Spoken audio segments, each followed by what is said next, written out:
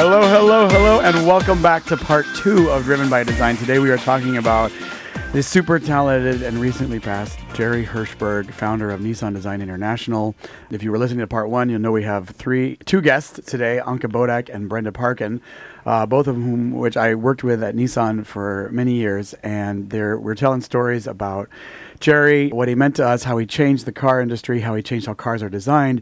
And as we move into this next phase, I'd really like to talk about his legacy. What does he leave behind besides some very inspired people? And I would think, I think, Anke, one of the things that I think of about you as a designer who then went on from Nissan is you sort of use these founding ideals to create a hotel. You have a hotel called the 12 Senses Resort. Right. 12 Senses Retreat. No, I got to stop you right there. You guys just say this so casually. She was in the car design studio, and now she has a hotel. A micro hotel. Very small one. But the whole idea that somehow... You said it before.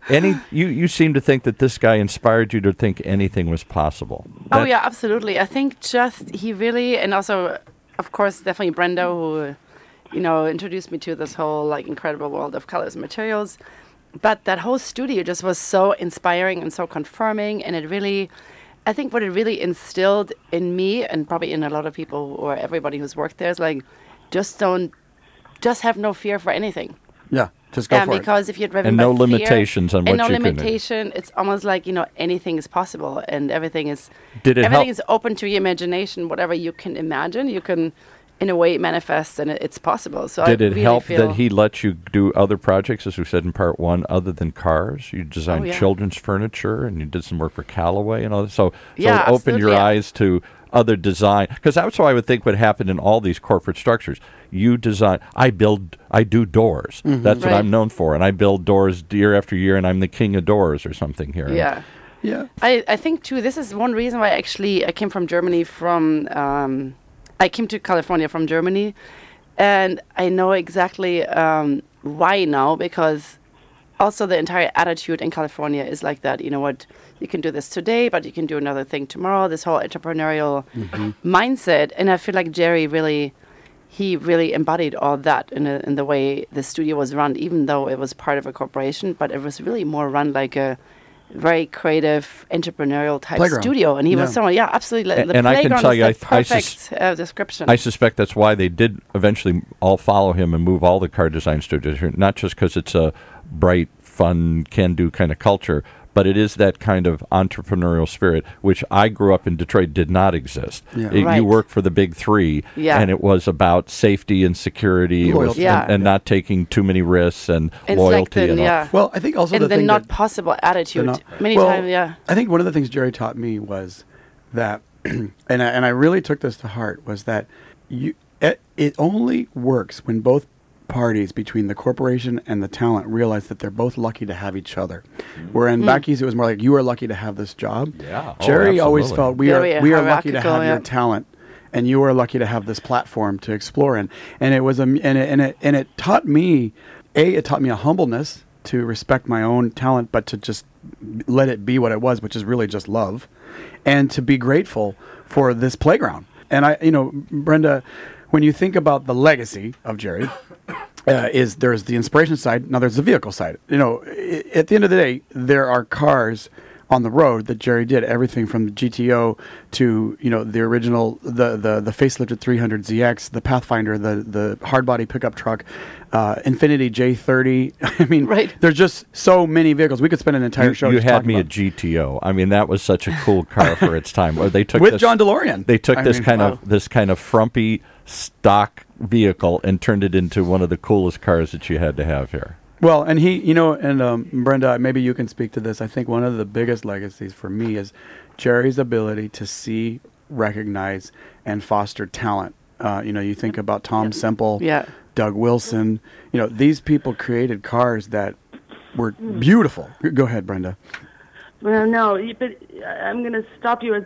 Those are the car designers, but Jerry made everyone feel, and I'm going to say everyone feel that they were the most talented person. Yes, exactly. So well put. I agree. Although you sort of in your heart you go, it's kind of can I say BS? That's right. That's okay, right? Yeah. You can say whatever. And there's this sort of like, there's part of you that said, you know what? There's this back part that said, well, maybe he's onto something, and maybe I can be.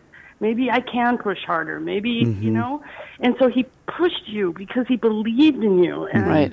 And he also didn't believe in just the designers. I mean, he was inclusive and mindful way before it was trendy. Before it was trendy. Totally. He hired by character of a person. I mean, yes, incredible, talent, but he hired by character, and everyone, including the janitor, had a voice on the design. Oh yeah, everybody was always involved in the. So inclusive. Remember that? I remember like the guy that ran Bren he was always in our design reviews. You're right. Because he didn't see the world the way we did. He saw the world as a consumer, and so that's a valid opinion. Yeah. You know.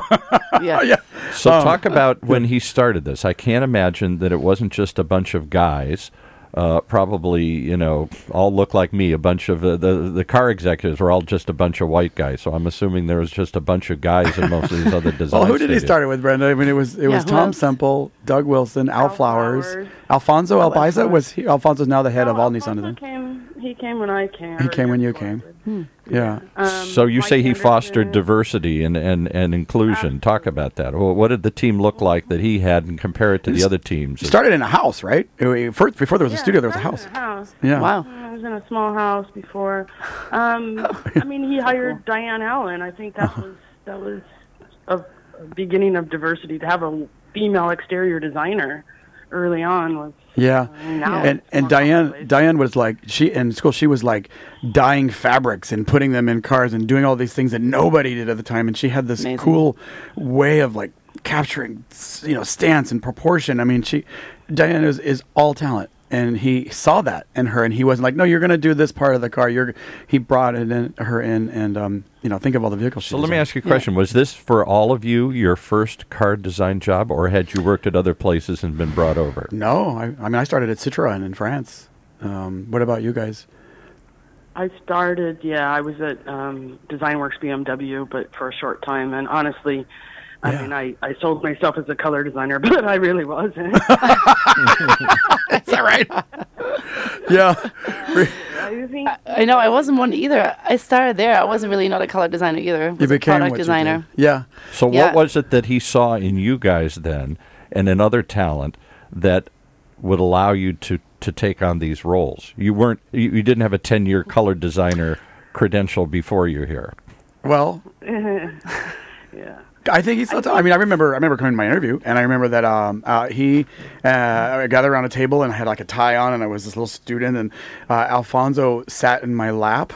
He took my in your lap. And he took my tie off, and they messed up my portfolio, and they pushed it all over the place, and my God. and they liked that it wasn't bound. My portfolio was never bound because I always thought people should just be able to look at the work that they liked. Mine wasn't bound either. I always think that was one of the keys. Interesting. I didn't have a book. There's a takeaway. Yeah. I thought they're always a book. No, because I thought people will gravitate to what they like, not what I like. Do you remember, Brenda? I'm gonna date myself. Mine was on slides. Oh, yes. There you go. Wait, mine was on slides and on handouts, and mine was on both. I was sort of in the middle of you guys. Oh my God, there was no Photoshop. This is right. We were analog. Yeah. Oh my God. I had the letters like literally printed somehow in white with a copier paper, and then I had to roll this stuff over it. So he wanted to mess you up and get you outside your comfort zone. He wanted to get you out of the studio. Yeah. He wanted to get people other than the normal people that were coming in, the usual crowd that was showing up to be working these places, and he was letting you all something. That speaks volumes to... Yeah. Was that common in those days? Is this unusual? I don't think so, no. But I think that also really described the energy and the vibe. But I feel like everything was really built. I see it almost like a parent. Maybe I even parent a little bit like I felt with Jerry. How he was treating me as a designer. Because I feel he just gave us so much trust and so much belief and so much love that, I mean, he knew it's fine. And I think what I really loved too, sometimes when we were like most stressed, I almost do this like every single week to myself. No, when I'm like, oh my God, I really have no time. But I always remember that then Jerry would say, everybody stops all the work, we're going to see a movie. It literally dragged out everybody from the entire studio, and it was like the worst time you would think ever. That's right. The it's story. So healthy, and so many times I almost literally think about him every week, and I'm like, you know what? He always did that too. I'm going to do yoga, or I'm going to do this and this and this, even though I'm like, my schedule really should not allow this. Yeah. But it was so healthy and amazing. Wasn't it during Ultima, Brenda, that he took everybody to see Silence of the Lambs? Yeah. Silence of the Lambs. There's a movie you want your crowd to see. Right? And it was like, it wasn't like we didn't have anything to do. Yeah. It always happened like almost in a sense at the worst time, but that was actually the best time to just go away and step away from the canvas. Yeah. All right, so now let's go into what did he leave behind? Is this just an era that this was the 60s, it was a fun 80s. Era, the 80s, but I'm 90s, saying like we think of the 60s as this freewheeling hippie environment. Is the legacy live on? Was that just a moment in time? And if whatever has happened, what did he do that continues to this day? You say that's because of he and guys like him. Go ahead, Brenda. I think that because you're. I'm going to talk about the physical environment that he left behind. This beautiful building that he and this architect Ken Ronchetti envisioned, 35 years ago. It's absolutely this timeless, beautiful space to be in. And even though there's been numerous renovations, more than I can even count, it still has this open and honest presence that stays there. And then one thing he was so sort of clever and smart that he knew that he didn't the conference table in the glass office, which is the main conference room. He didn't want it to have to where the lead people are on the ends of each table, that's right, room, the head people. So he made it out of concrete built into the foundation of the building, and it had no head, and it's a points on the end, and solid to where you can't sit on the end, meaning you can't be the leader of this meeting. Everybody is equal. Amazing. And you can't get rid of that table. It's part of the building. That lives on forever. There's a legacy. Yeah, that's amazing, that is really the essence of his leadership style. Everybody was involved, and you can't take over this meeting and be the leader by the architecture and the building. Yeah, Brent, I really love that because that you can call out every car you ever worked on and led, but that's really where it is. It's in the essence of who he was. So has it continued as we go into the 21st century? Transportation is not a car and a truck anymore. It's a hover pad. It's a pod that's going to pick me up. It's a robot. It's a flying something that we haven't seen yet. It's an automated thing. Is this sort of in this Wild West, do we need this sort of imaginative, creative thing, or is it not fit in the new reality? That's a great question because I think that, me, Anka and I, when we left, we've worked together for a decade, almost exclusively on every project since we left. And I think of Jerry every single project, and a lot of the stuff we do is post steering wheel, meaning these are service vehicles, taxis that come and pick you up, and you face each other in the vehicle. And every time we are given the task to design a vehicle like that, I think of the way Jerry taught us to design, and it's like, who is this for? What are we going to do with this thing? Because if you make all sorts of assumptions about what a car is, you'll never get there. Just the idea that a car, typically you face this, you face in a linear direction versus a social space. And now that a car has become a social space, God, I think of all those projects, Brenda, where we had to go out and study social spaces. Remember studying for Centra, going into nightclubs, going into restaurant booths and sitting there and observing the space. And so that kind of stuff really... It guides, I think, the work certainly that we do. And Brenda, now that you've left Nissan, you're a consultant. I can only imagine what it's like for you because you're probably seeing it all. And what kind of thing? So what do you do now? Just are you in that box? Are you a color designer? Or is that your niche? I can actually say I'm a color designer.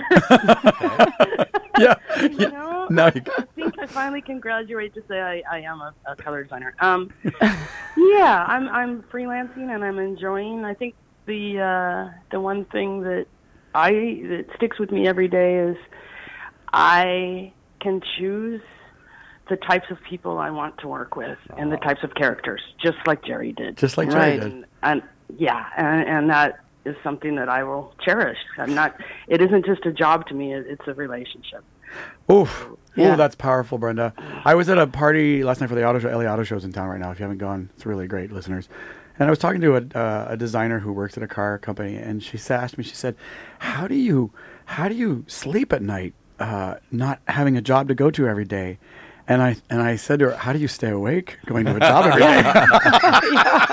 And I thought about like that was Jerry, right? He had this idea that if you believe in the talent and you put it out there, the work will come, and it does. I'm not saying we don't ever the analogy I've used in other shows is sometimes like you're like flying a plane that sometimes run out of gas. You get all close to the horizon, but. You just have faith. But you never crash.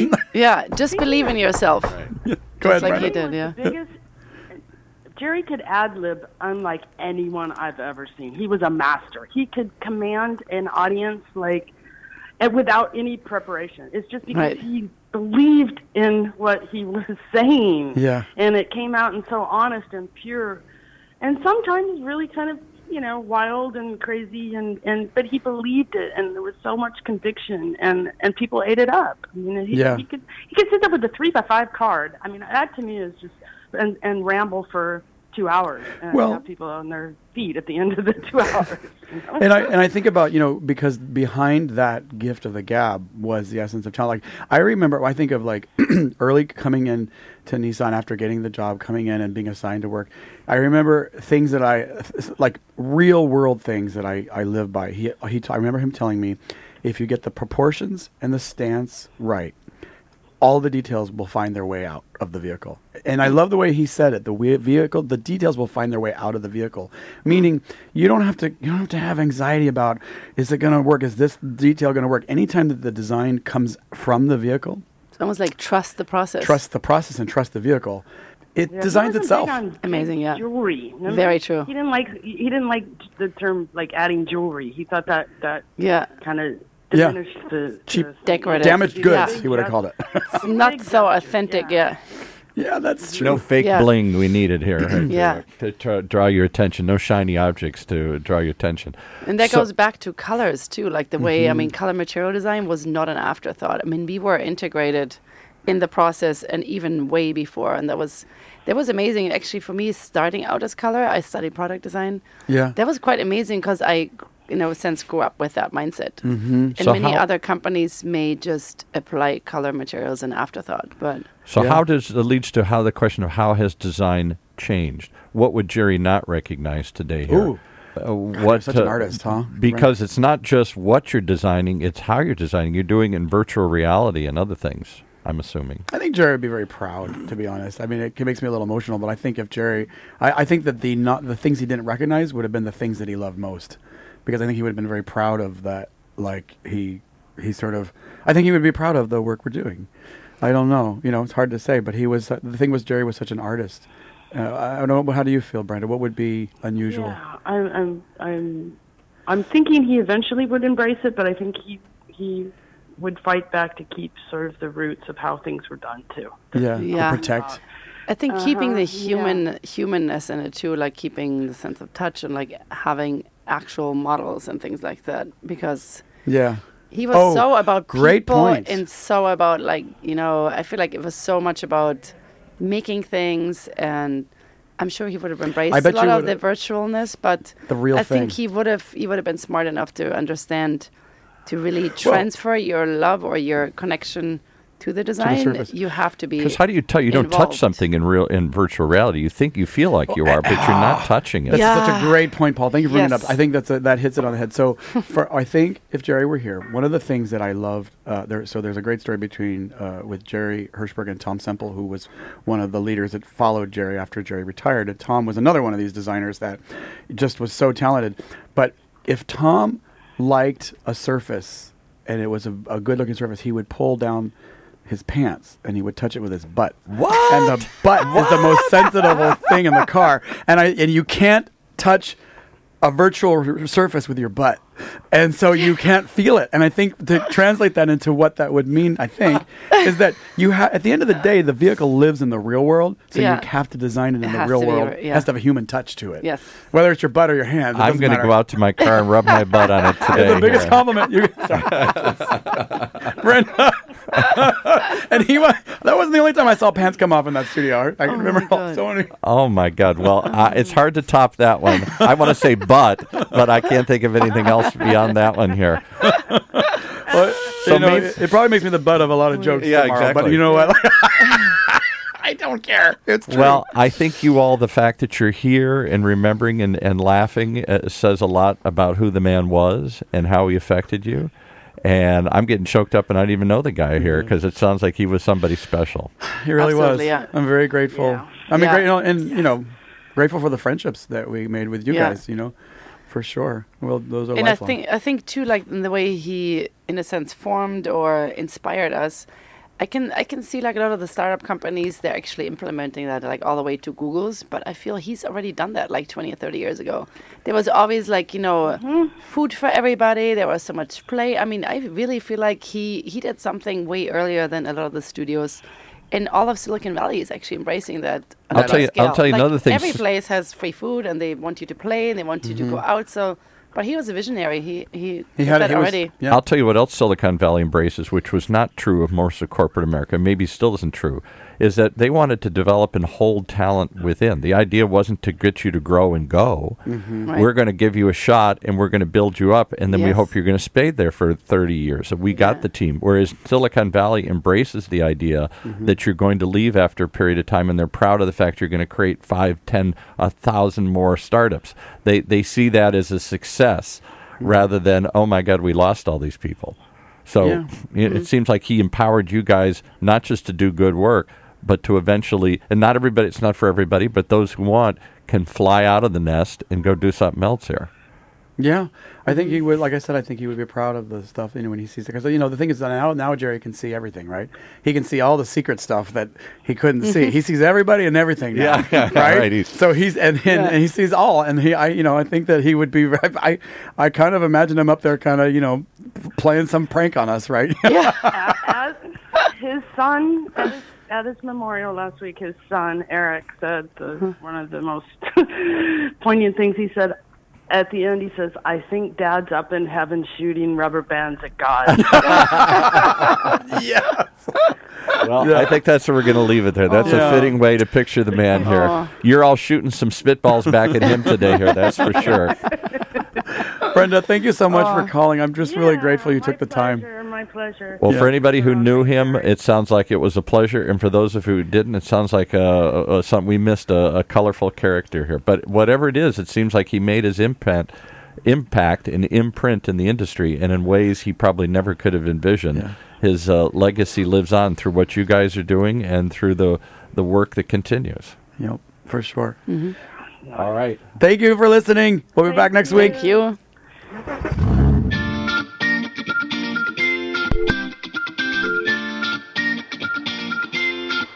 You've been listening to another episode of Driven by Design right here in Orange County's only community radio station, OCTalkRadio.net.